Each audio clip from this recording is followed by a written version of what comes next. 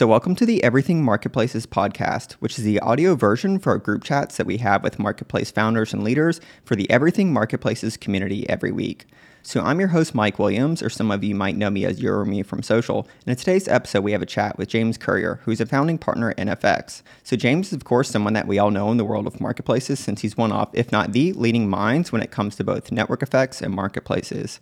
He's also an investor at NFX, which is a leading venture fund that's backed over 80 marketplaces like DoorDash, Lyft, Poshmark, Outdoorsy, Incredible Health, and more.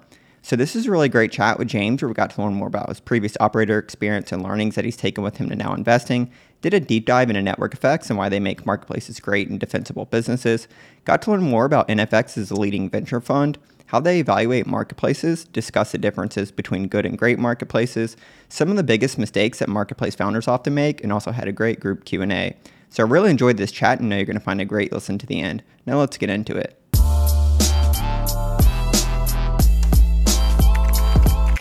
So James, welcome to the group chat. And as I mentioned to you right before we hit record, you've been one of the most requested group chat guests since we first started the community. So this is a real treat to have you join us here today. And wanted to start off by saying, huge thanks for taking the time to do so in advance. So I'm looking forward to diving into more on the network effects and all your incredible experience investing in marketplaces at NFX. But I thought it might be great if you can briefly, share a little bit more on your background for those that might not know you, and then what led you to network effects and marketplaces. Sure. Well, great to meet you all. Thanks for coming today. So look, I grew up in the Boston area. I did the whole Exeter, Princeton, Harvard Business School thing. And before HBS, I worked at a venture firm called Battery Ventures. I was smiling and dialing. I was an associate helping to sell money to founders, basically, when there was only 40 active venture firms in the whole world. So it was very early on. And I started businesses. Instead of going back into venture after business school, I decided to start a company. We didn't have network effects. And when we got acquired by a marketplace called Monster.com, a marketplace between employers and employees, I realized that I had really missed the boat in building a company that had no network effects. This was about 2004. And so I became obsessed with network effects. I became a student of them. And it turns out that marketplace network effects is only one type of network effect. And of course, we started seeing, direct network effects with social networking and email and other things. So I started to tease out the differences between them. And by the late 2000s, I really was focused on marketplaces. So I made investments in Poshmark and in Lyft and in DoorDash and these, Goodreads and these sorts of things. So that's how I got into it. And that's why I became obsessed. No, that's a really great background, and thanks for sharing with us on that. So definitely a lot we can get into, and even reference your post as far as what we had the 16 types of network effects. I think so. I think there might be 17 now, but yeah. So I guess kind of going back though, to your founder and kind of operator experience, were there any other kind of specific kind of learnings or maybe key insights that you've taken with you to maybe thinking about how you invest in marketplaces today? Yeah, I mean, there's a ton, right? I mean, each marketplace is so unique. And the big thing I think that I came to realize is how difficult they are to fly. So often, you'll create a SaaS business, and then you'll evolve the product every now and again. But really, you're just innovating on sales once you've figured out what your go-to-market and your product is. With marketplaces, you literally have seasons or you have innings of a baseball game. There's literally 9 or more. And you have to keep changing what you're doing and what you're emphasizing at different phases of growth as you get more demand or more supply or more this or more competition. And so they're difficult to fly. It takes a really skilled pilot looking at a lot of metrics to understand how to make these things work, and certainly how to make them bigger. And so you'll have companies like Fiverr, which will start small and very compact, and everyone will say, oh, that'll never be big. And then it gets to be worth 6, 8, 7, 8 billion. And they really can't grow from there. They just sort of asymptote out because they can't figure out what the next inning is. So even the successful ones have a tough time. I mean, you've seen what happened with Lyft right now, where it's, that network effect is collapsing. So that's sort of the overall picture about marketplaces, that they're all unique and it's very difficult plane to fly. Yeah, that's a really, really great point as far as them being unique, right? A lot of times you try to, point and kind of compare what we're building to others. So a lot of firms have said, look, I'm building a platform for people to build marketplaces. I'm going to build the infrastructure, the software, and that never works because each marketplace is so different. based on the vertical or the angle they're coming in, or even the channel that they're acquiring customers from, and then the phase of when that marketplace is happening. Is it 2019? Is it 2023? Is it 2020? It's all different. So the software has to be so unique to service each of these things that those platforms never will. Yeah, certainly. We'll probably jump into some of the topics as far as, like what we're seeing with some of those kind of go-to-market strategies here, today in a little bit. But I guess, most of us here, of course, know NFX. But could you give us like a brief overview of it as a venture fund today? Sure. So NFX is, if not the largest, one of the largest seed funds in the world. We've got a $450 million fund. We just do seed investments. Our average check size, $3 million. Average ownership is about 16.5%. Got about 165 investments now. We've been around since 2017. We have 5 partners that are all equal. And 4 of us invest in marketplaces. And so, probably 56% of the companies we invest in have some sort of marketplace element to them. I mean, it's more than half of all the companies we invest in. We've got offices in San Francisco. We've got offices in Tel Aviv. So that's about all of our investors are institutions like colleges and endowments and those foundations and that sort of thing. And we don't take a salary. We're doing this for sport. We're doing this to have an impact and really help founders. It's what we love doing. We love whiteboarding. We like working with you. So after we invest, we'll meet with you every week until you're sick of us, because we like the building process with you. We could make a lot more money investing later stage, but that's not who we are. We're builders. And I think that among us, we've built and sold over $10 billion worth of companies ourselves, which is twice as much as Horowitz and Andreessen when they started that firm. Yeah, you definitely have an awesome platform and products and kind of resources that you've created. So yeah, we're the second most trafficked VC website in the world after Andreessen. So it's Andreessen, us, Sequoia, and First Round, and then it drops off pretty substantially after that, just of all the content we build. And so obviously, if you just go to Google, type in NFX library marketplaces, you'll get a good page. Or if you just go into the content area and you scroll down, you'll get to a marketplaces area down there. We actually put the marketplaces area down lower because it makes people, it's like putting the milk in the back of the supermarket. Everyone wants the milk, so they will scroll through the other stuff first so you can find it. There's a ton of stuff we've written about marketplace. Yeah, no, it's always being referenced in the community, so it's great. So you mentioned as far as really kind of rolling up your sleeves and working with founders. So could you maybe share an example of like a recent marketplace that you've invested in, and kind of how you've worked with the founder and the team? There's a company called Octo, AUCTO, and they are doing a B2B marketplace for used assets in the automotive and energy sectors. And we like these B2B marketplaces, particularly used equipment, because they have individual SKUs. If you don't have an individual SKU, then it's just an e-commerce site. It's harder, I think, in many cases to build a marketplace. So we actually favor used equipment. And these guys, cold emailed me out of Toronto, and I've been working with them now for 2 years. And once I got involved, we decided that the main thing to do is to build a sort of inventory management system for SaaS embedding for the supply side, because it's a supply side marketplace. We had worked with Incredible Health in the past, and they had been doing a different business when they came to us, and we actually suggested this business to them, which was basically Hired for healthcare, and Hired died because they couldn't get lock-in on the demand side, because it's a demand-driven marketplace. Those types of labor marketplaces are more demand-driven. And so they were unable to get lock-in, whereas Incredible Health, by building software for the hospitals, was able to get lock-in.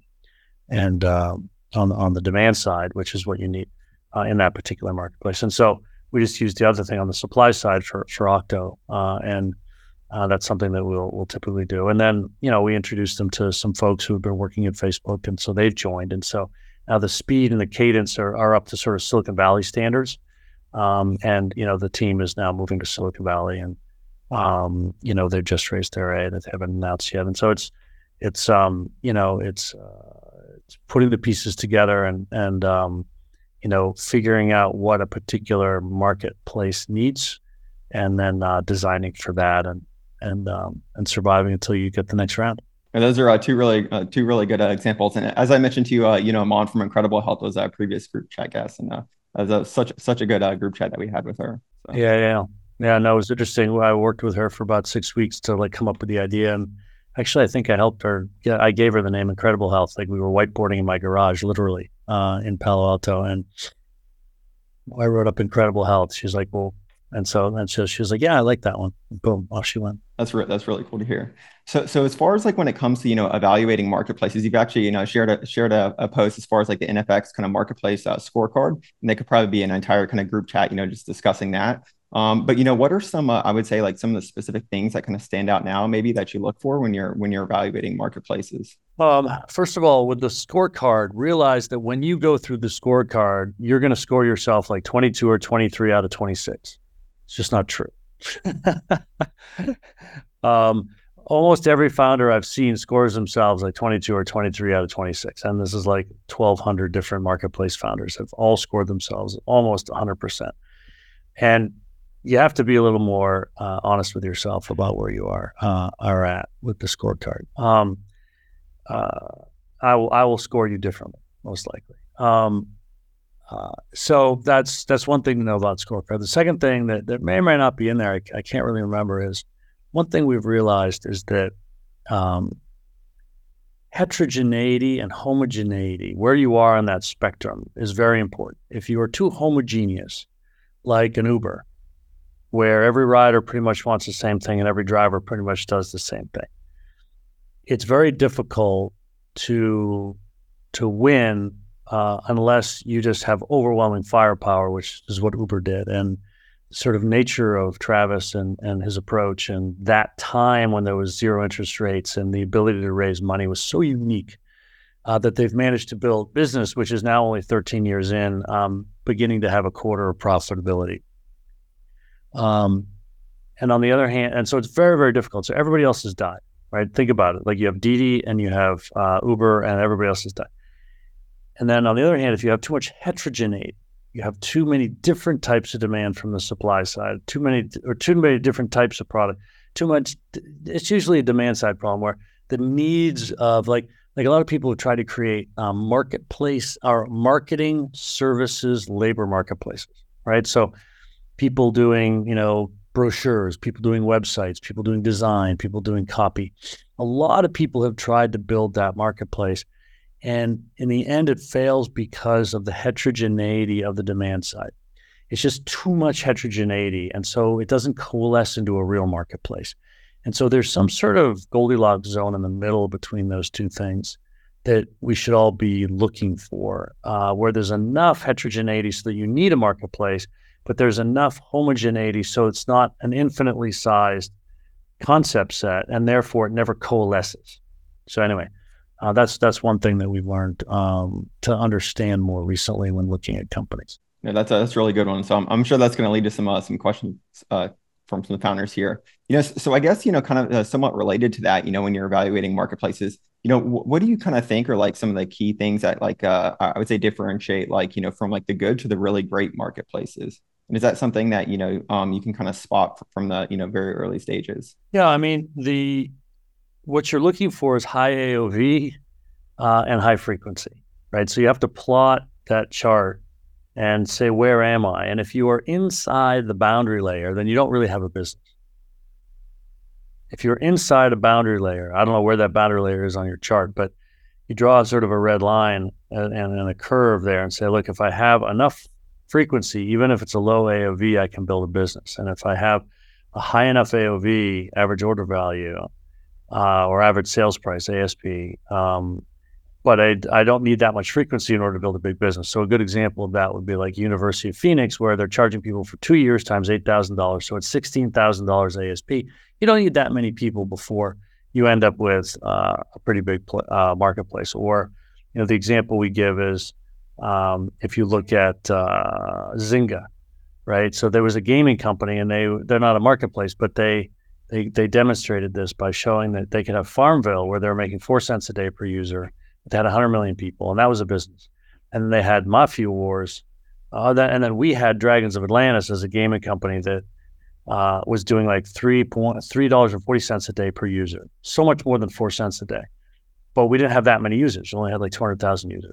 But both of us had businesses, And then the best businesses was Mafia Wars, because they had like $1.80 per day, and they had 90 million users or 80 million users. And so that was that Mafia Wars was the core of Zynga's business, because they had both high AOV and high frequency, and so or large number of users. So those are the core things you look for, and then again, you really have to look at metrics-driven CEOs and metric-driven teams, because these things are so hard to manage and to fly. These planes are hard to fly. Like, you have to be good at looking at your white hot centers and your subsegments on both the supply and the demand side. You have to notice the difference between certain types of buyers in the data, and then start to skew experiences for them, or funnels for them, or marketing for them, that sort of thing.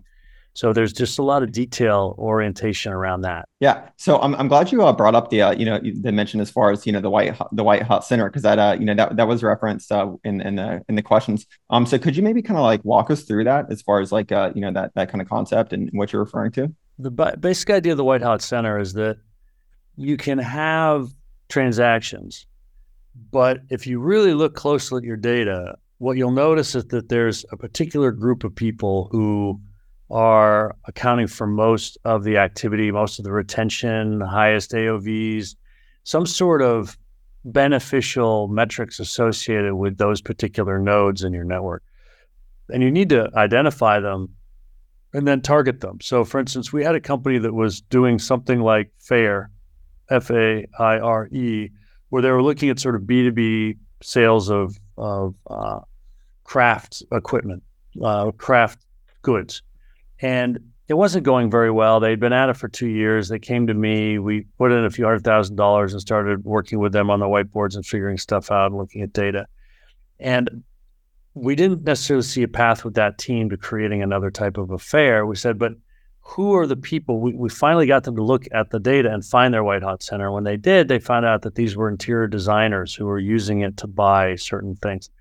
So we said, why don't you just reconfigure the business to just focus on interior designers? And they eventually created a company called Ivy Mark, and then focused on them, and they got acquired by House for lots of reasons. They could have been a $400 or $500 million exit had they played it differently, but that was the white hot center within their overall transaction volume. And once they focused on it and recommitted to that group exclusively, then things really started to pick up. And that's what I kind of need. Yeah, that's a good example. And I feel like somewhat related to that is a topic we were always talking about here as founders in the community is, expansion, right? And, if and when to expand. And how important it is when it comes to like a sequencing standpoint. So I guess like if we kind of go back to maybe an example of like an early stage marketplace, like another one, how do you kind of help them think through if and when the right time to expand is? Yeah, so you've got geographic expansion and you've got category expansion, and there's no hard and fast rules. I mean, with Poshmark, we had this issue where we were focused mostly on women's clothing. And then it became women's accessories, and then it became furniture, then it be, lamps and couches and decorations in the interior. Like, that started to get a little, and then there was a question of should we let that flourish or not? Was that going to be a real driver, or was that going to be a deadener to the commerce and the community? And then the question is, do we expand into children? And then do we expand into men? And there was a lot of debate about this. And in the end, we held off as long as we could to just focus on women's clothing and accessories, because we wanted that to burn white hot, and we wanted to make sure that Depop and everybody else who was entering the market would have a hard time sort of undermining our core. And we kind of delayed, and then eventually we had to open it up. But it was probably about 4 years after we thought about doing it, simply because we needed to get the core business, tuned higher and higher and scale larger and larger. And It was more important to add in, let's say, stylists and the ability for people to have a stylist profile in addition to their buyer profile or their seller profile. That was more important than us expanding into men. And so I don't know that I have a particular rule of thumb, but you just have to look at the data about your growth rates, about your retention rates, where the competition is, how much money the competition is raised, how much you're spending to decide whether you own your white hot center or not yet. And if you don't, then you got to stay focused until you own it. Yeah. And sometimes it can get screwed up by VCs, right? Because the VCs and investors will throw money at some of your competitors, and then you're all going to have ruinous competition until somebody dies. Like there's a marketplace called Convoy in the shipping and the trucking area in the United States that raised $800 million, and they just shut down 2 weeks ago. And zero back. Everybody gets fired. Like it was a mess because there was just ruinous competition. It was overspending, and they didn't navigate the debt properly. They didn't navigate the downturn in the freight market properly. They didn't navigate the interest rates properly. So when all that happened, the company just imploded and nobody even bought them. Yeah, it's definitely glad you brought up that last point. So you've mentioned quite a few times here as far as the focus on the founder, right, and kind of being metrics driven and really understanding that. So are there any other kind of like characteristics or maybe traits of that you've kind of seen with some of the best founders that you've worked with? Yeah. So number one, they need to be metrics focused from the top, and so that ensures that everybody in the organization will be metrics focused. Some people I'll tell you why I invested in DoorDash was because I had looked at the other 4 sort of delivery companies at the time, and they were all really interested in the experience of the food, right? They were really into the experience, the passion for food. And the DoorDash guys couldn't give a crap about food. They just cared about numbers. They were literally just metrics driven. They were a logistics company. And I was like, well, the logistics company is going to beat the foodies every time. And so, a lot of people get into different businesses for different reasons, but really you have to care about the metrics. So that's sort of the first thing. The second thing is that as you go through these seasons, there are going to be people who are going to be helpful to you during a particular season who will be a hindrance to you in a different season. And so the turnover in some of these marketplaces companies is quite high. And so you have to be willing and good at recruiting as well as letting people go. And you have to be willing to do that. And so that's another thing, that the more ruthless, if you will, founders have proven to be better in that regard. And it doesn't mean that the people who are good for one season aren't good people or are talented. It just means that they're not a fit for the next season because what the business needs is very different. And then the other thing that we've noticed is that the CEOs need to be good, particularly on the B2B side. They need to be very good at PR because you've got to massage the existing people in the market, particularly if there's brokers or other folks who are going to be displaced by what you're doing. There are these seasons where you have to kind of sneak up on the market before they see you coming, because otherwise they will just not use your stuff, knowing that it's about to impact their own margins. So you have to be very good at PR in that way, thoughtful. No, you got a lot of head nods here. So we have quite a few B2B marketplace founders in the community. So definitely relatable on that. So I guess that's somewhat related to that. As far as I feel like we're seeing the kind of the rise of B2B marketplaces, right? Like when it comes to kind of trends and opportunities. I actually was going back and listening to one of your chats, previously where you mentioned where you thought that you might invest like 50% kind of in consumer and then 50% B2B with NFX. But it's, looks a little bit more kind of like 80-20 B2B. So do you on that note, do you feel like it's as far as, maybe consumers kind of more competitive, or like there's just like kind of more white space in B2B, or how do you kind of think about that? Yeah, I think both is true. I think there's more white space in B2B. I mean, a lot of the business folks have been slow to adopt software, whereas the consumers adopted it very quickly, both with their laptops and with their iPhones. And I think that, look, anything that's exciting and colorful, a lot of people gravitate to, right? So when we talk about our big wins, we still talk about, DoorDash and Lyft and Poshmark and whatnot, because these are things that people know. And so there's just more competition from founders and VCs who want to invest in colorful things that people know. Whereas, the first, B2B marketplace case study Harvard Business School ever did, they just did it 2 years ago. So it's kind of just getting going. It's Move.co is the name of the case, and it's one of our companies. And it was the protagonist is the CEO, Steven Zhu, and me, and whether we should invest in them or not. And so the B2B stuff is just being researched because it's kind of boring, and it's not as colorful, not as quick to grow. You have to really understand and care about a lot of esoterica, and most people aren't willing to do that. But they're more interested in shoes, they're more interested in food, right? They're in travel. It's like all the fun stuff, yoga. Like that's what most people like. And so yeah, I think if you're looking for really good hardcore businesses, you're going to be in the B2B phase this decade. Certainly. I feel like, on the other end of that too, as far as when it comes to investors too, as far as, AI right now. So yeah. And obviously we're adding a lot of AI to our marketplaces. So. Yeah, Pete had a great post on that, recently, of course, as far as, AI first marketplace that was referenced in the community.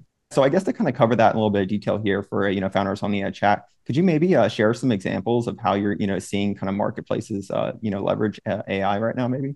Yeah, I mean, the basic idea is like, how can you reduce friction for both the supply and the demand? How can you use the sort of auto tug features of AI to go out and do work for people so they don't have to do it, so that the transactions can just show up for them, or they can onboard their supply effortlessly, or use AI to help the demand side sift through and make short lists of what they might consider buying.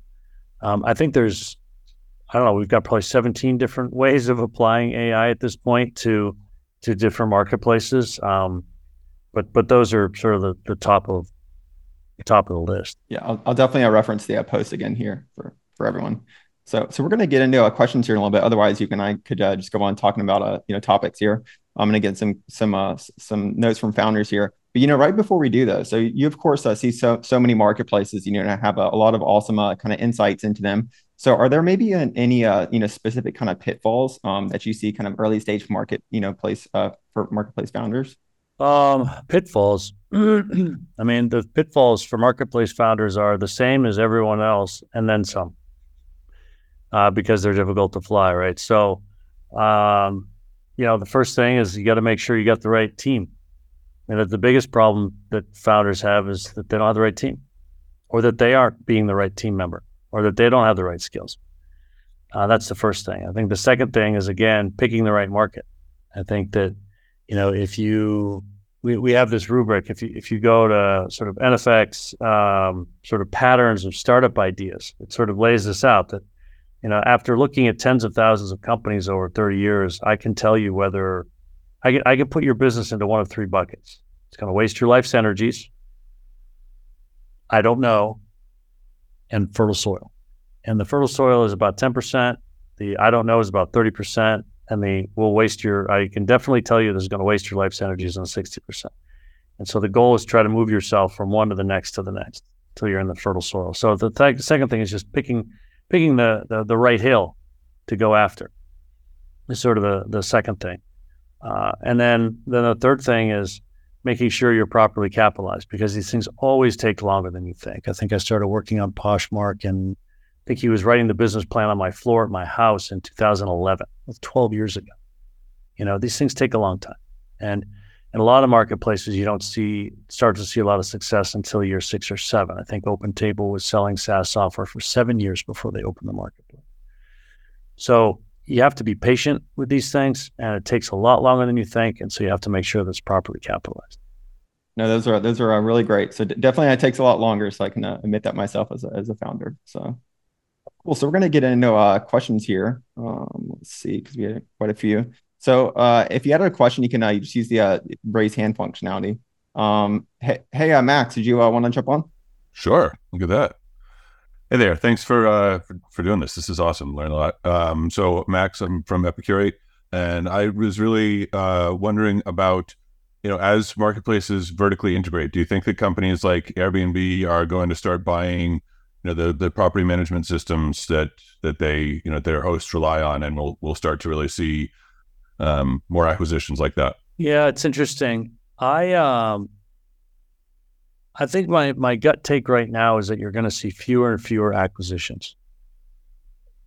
That as AI is making software easier to develop, and that as companies are learning that copying their competitors is okay to do, which has not been part of the Silicon Valley culture for years, but is becoming increasingly normalized as Facebook and Google basically didn't invent anything. They just copied everybody.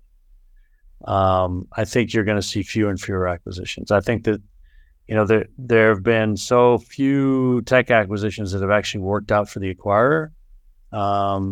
Some of them are really big, like PayPal and Instagram, but most of them don't work out. So in general, I think you're going to see diminishment of M&A as software gets easier to develop with AI. And but do I think that you're going to have more and more vertical integration? Yes, I think you're going to have Airbnb expand out into campgrounds, and they'll try to get into RVs, and where Outdoorsy is getting into campgrounds, and then they will get into houses, and everyone's going to expand horizontally, and then they are also going to expand vertically, either by building or buying. And I just think that the number of times that they decide that buying is the best option is going to diminish versus what it was 10 years ago. Do you think that they'll look into more of the management system for the host? I think they might. I think the general decision they're going to make is going to be, do we need to have them, is that already sufficiently fractured? And is there too much heterogeneity there?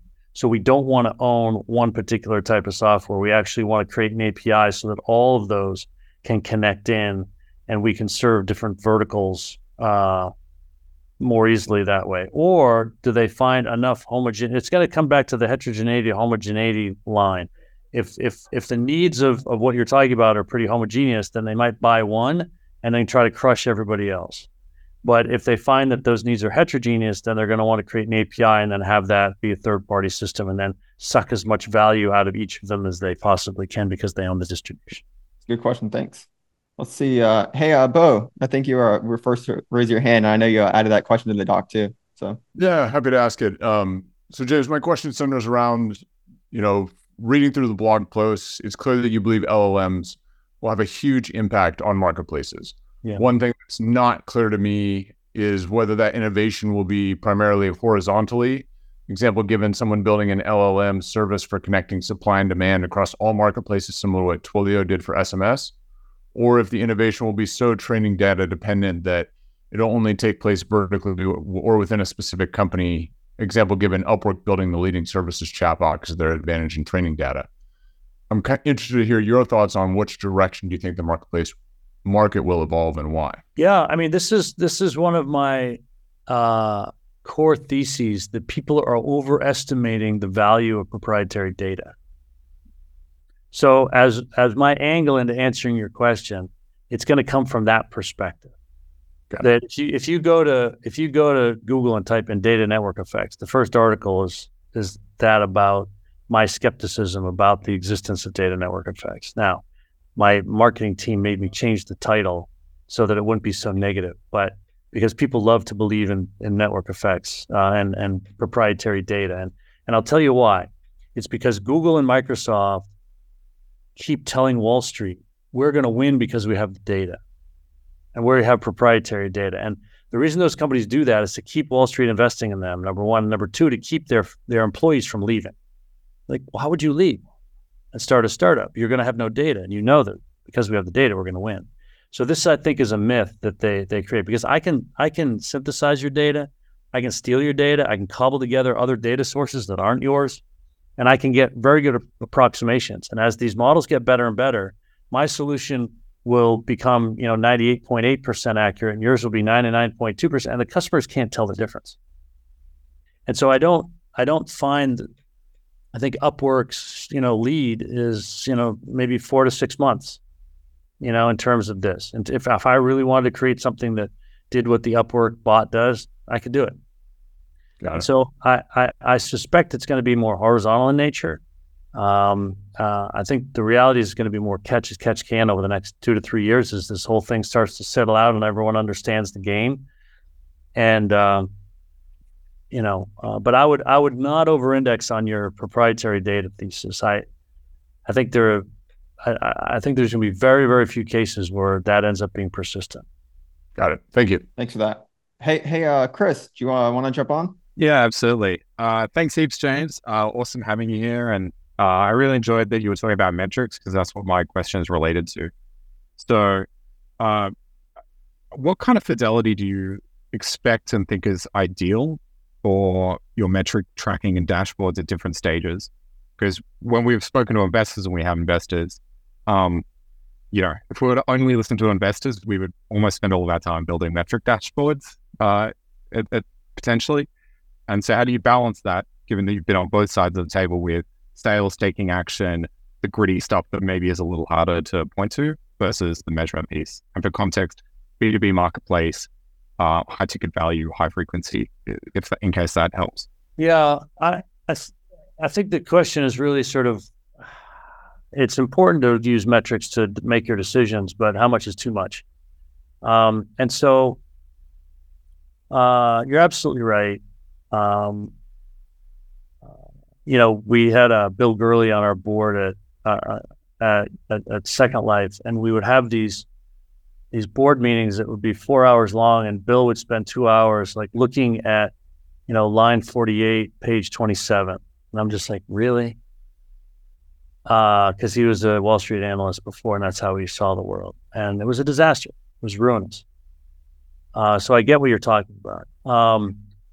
Look, I think that often here's one thing where you could be self-critical. Often investors are asking you either because they're stupid and they don't know what to say and they want to sound smart and sort of, that's their problem. And you should recognize that and ignore them if they're just being, I'm smarter, I'm going to ask you these questions. Or they're asking you because they don't think that you're doing a sufficient job of controlling it and doing the queries yourself. Like, if you are very efficient at making your own queries and very efficient looking at your data, then they won't be asking so many questions because they'll feel you have it in hand. And so sometimes you get into this cycle where the founders don't realize that they're not very good at it. And so then you end up, all the board members keep asking for more and more reports, just trying to spur the founder to get interested in their metrics, to get clever and smart about what they're looking at, and ignoring that data, but really focusing on that data, laying out the data in this way or that way. I was just working with one of our analysts yesterday, and, he's learning how to do that. And he sent me a spreadsheet, and it was, not very good. And so I had to go spend a couple hours, moving the data around, collecting more data, augmenting it, and then showing him and putting the colors on it, ranking things in various ways, adding new columns, so that we could actually look and make decisions and get conviction about something. And he was like, wow, I thank you for showing me this, blah, blah, blah. We'll see if he learns or not. But the point is, this is an ex-McKinsey guy, this is a Stanford guy, this is a 28-year-old, and he still doesn't know how to do it well. Maybe you don't know it well enough so that your investors feel confident. That would be something I would look at, because it could be them because they're stupid and they're trying to be imperious, try to LARP. You guys know LARPing, live action role playing. They're LARPing as a board member. But it might be that you're LARPing as a CEO and you actually need to get down and more nitty gritty in it. And I think Bill Gurley kept poking on these numbers in part because he didn't feel that Philip was, doing a sufficient job of combing through the numbers, which actually wasn't true in Philip's case. And the way we would do it in my company is Stan and I would just sit around on Saturday mornings, eating chocolate croissant and just typing in SQL queries because it was fun. I wonder about this. I wonder about that. And then we would sort of navigate through our data and then come up with insights to help us make decisions. Thanks for the question. Hey, James, I actually had a question. Someone messaged me and it was added to the doc in advance as well. But as far as when it comes to kind of, I would say like metrics or benchmarks for raising a seed round right now in the kind of, the current fundraising environment, from NFX, what are some, I guess, kind of like ballparks we could use for that? I mean, we had somebody come through here the other day with a marketplace. They haven't even launched it, and we would consider investing in it simply because of the idea and the team. And And we would consider putting in, $2 to $3 million to help them get going. And so there are those conditions because we had a prepared mind about a particular area, and they came with that exact thesis. And so we're like, well, we've been thinking about this. This made sense to us. So there are those cases for a seed. Typically, we'd like to see a product built, and we'd like to see some transactions taking place. So that we can gauge sort of what's the actual potential take rate, what's the actual AOV. Are we going to be able to get broad enough so that we can find our white hot center in the next phase and focus in? Will our $2 to $3 million be sufficient to help them get there? Do they need to raise $5 million? We'll put in like 3.4 or something and bring around together. So there's lots of factors in that. But generally, again, like we want to see the right AOV, we want to see the right frequency / retention in order to believe that there's a big market there. The other thing is sometimes we don't need to have a big market initially. We just need to know that they're going to have a white hot center, and then we'll figure it out later. That's another thing. But we just need to know there's a really, really white hot center that we believe in. Now, in terms of Series A, I mean, we've seen companies with $600 million GMV, 18% take rate, have a hard time in the Series A markets, right? It's tough out there. The Series A dollars, Series B dollars are sitting on the sidelines. Everyone's trying to invest in seeds because they can deploy $2-3 million and not really worry about it because they're a big fund. So it's tough for the A's and the B's right now. That's going to be really helpful. So certainly relatable as far as for me out there, as far as being tough. So we're going to try to squeeze in. We'll get one last question in here. Hey, Kyle, do you want to come on? Yeah. Hey, what's up, James? Thank you for your time and your insights. It's nice to hear an East Coast perspective and hearing a lot of West Coast. My question goes back to an earlier comment you made around Lyft, and it sounded like their network effect is kind of staggering a bit. I was hoping you could kind of share some more insights on that and maybe how we can, as marketplace operators, make our network effects a little bit more defensible. Yeah, so I think what happened if you go back to NFX and type in like NFX Uber, you'll get an article that we wrote 4 or 5 years ago about Uber and how their network effects just aren't that defensible. And yet nobody's been able to challenge them because of their size and scale. And what has happened in the last couple of years with Lyft is that as their network effect in their various regions has diminished, as their market share has gone from 60% to 50 to 40 to 30 to 20% market share versus Uber in various cities around the US, those individual network effects, which are regional, have collapsed. So you look at Boston. Boston used to be the number 2 tech center. It's now number 4 or 5 because the city's tech ecosystem just collapsed after enough people were stolen out of it into San Francisco and New York. And the same thing's happening to Lyft, and which is unfortunate because I prefer the brand and I prefer the management to the Uber, and I was an investor. But I mean, obviously, I got out years ago. But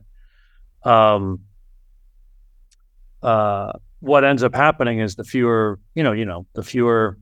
drivers you have, the longer the wait times. And the fewer drivers you have, the more you have to pay them to keep them on the network. And so, and the less money you have in the bank, the more margin you have to take in order to keep going. And so your prices end up being higher. So if you look at Lyft and Uber in San Francisco, over the last year, I've had to move off of Lyft onto Uber just because it's always cheaper. And they're always faster just because of a network effect. And so the way that Lyft would have managed through that, I don't think it's savable anymore. I think they've got $1 billion of debt and they're burning $500 million a year, and I think they got $2 billion in the bank or something. So that gives them about 2 years of cash, unless they fire half the people, which they probably could. But anyway, the only way to do it is to keep incentivizing the supply side. It turns out that this is a supply side market, that as long as you have supply, you will have a lot of demand. But the problem is finding and retaining your supply side. And so they just needed to have focused on that.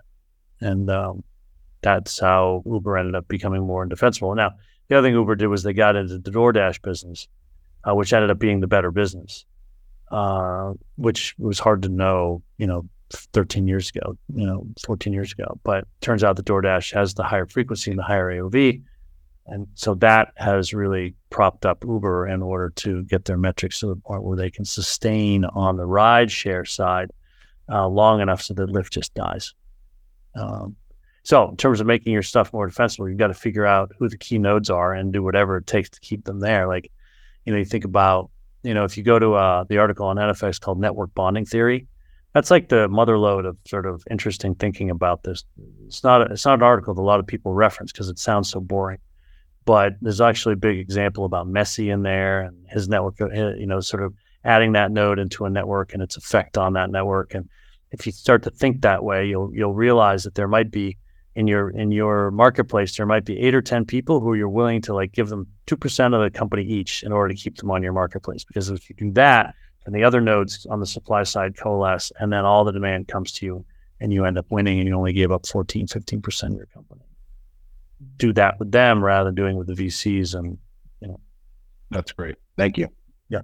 Defensibility was a great last question to wrap things up. So we're almost out of time here, but James, we really appreciate taking the time to join us here today. And once again, this is a real treat to have you join us. So you're a highly requested group chat guest, and we're all big fans of all your great posts that you've shared, and of course NFX. I had one last question though for you right before we wrap things up, and that's if you could go right back to before you entered the world of marketplaces, what would you tell yourself about them specifically? I would have told myself, focus on consumer because it's only going to last a certain amount of time, and then switch over to B2B. I think we switched over to B2B at the right time, but it wasn't with any foresight. It was literally just by talking to founders and then seeing what was available and saying, that's actually interesting, which I think is why we ended up, sort of being on the forefront of all that. But it wasn't through any sort of prescience. You have to understand the cycle that you're in. I mean, realize, guys, that the whole venture cycle is sort of coming to an end. Like we've had, hedge funds were good between 90 and 2012, and they've had a really hard time for the last 11 years beating the S&P 500. And mutual funds used to beat the S&P 500, but by the early 90s, after about 20 years, they weren't. They're about 1 out of 5 per year, would beat the S&P 500. And I think the same thing's going to happen to venture capital. So it itself is in a cycle. I think when I started in the venture industry, there was 150 people doing my job. I think there's over about 40,000 now. I think on Signal.NFX is almost 32,000 just there alone. There's got to be another 8,000 who haven't built their profiles. So call it 40,000 people doing my job. Like that's unbelievable, from 150 people to 40,000 people doing this job over the last 30 years. Where we're at a different part of the cycle. And so you need to understand where you are in the cycle of your industry or in marketplaces in general, or startups in general.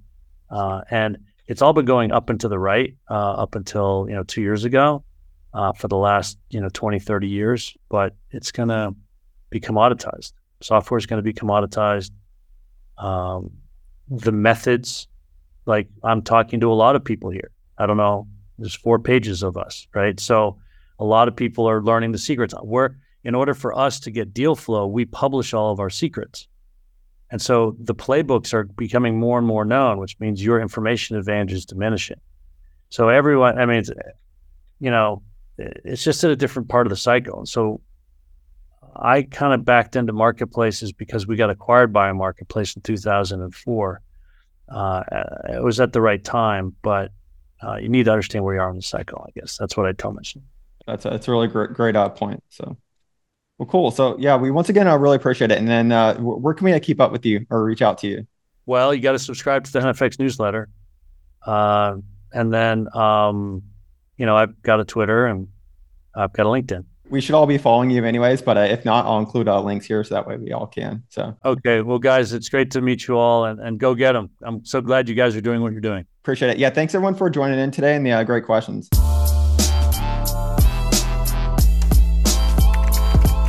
So thanks for listening to this episode and making it all the way to the end. As mentioned, our podcast is the audio version of our virtual group chats that we do for the Everything Marketplaces community with marketplace founders and leaders every week. If you're a Marketplace founder or team, you can check out the community and request to join us at everythingmarketplaces.com. If you enjoyed this episode, please also leave us a review. You can also find the video versions for all of our group chats over on our YouTube by simply searching Everything Marketplaces. See you next time.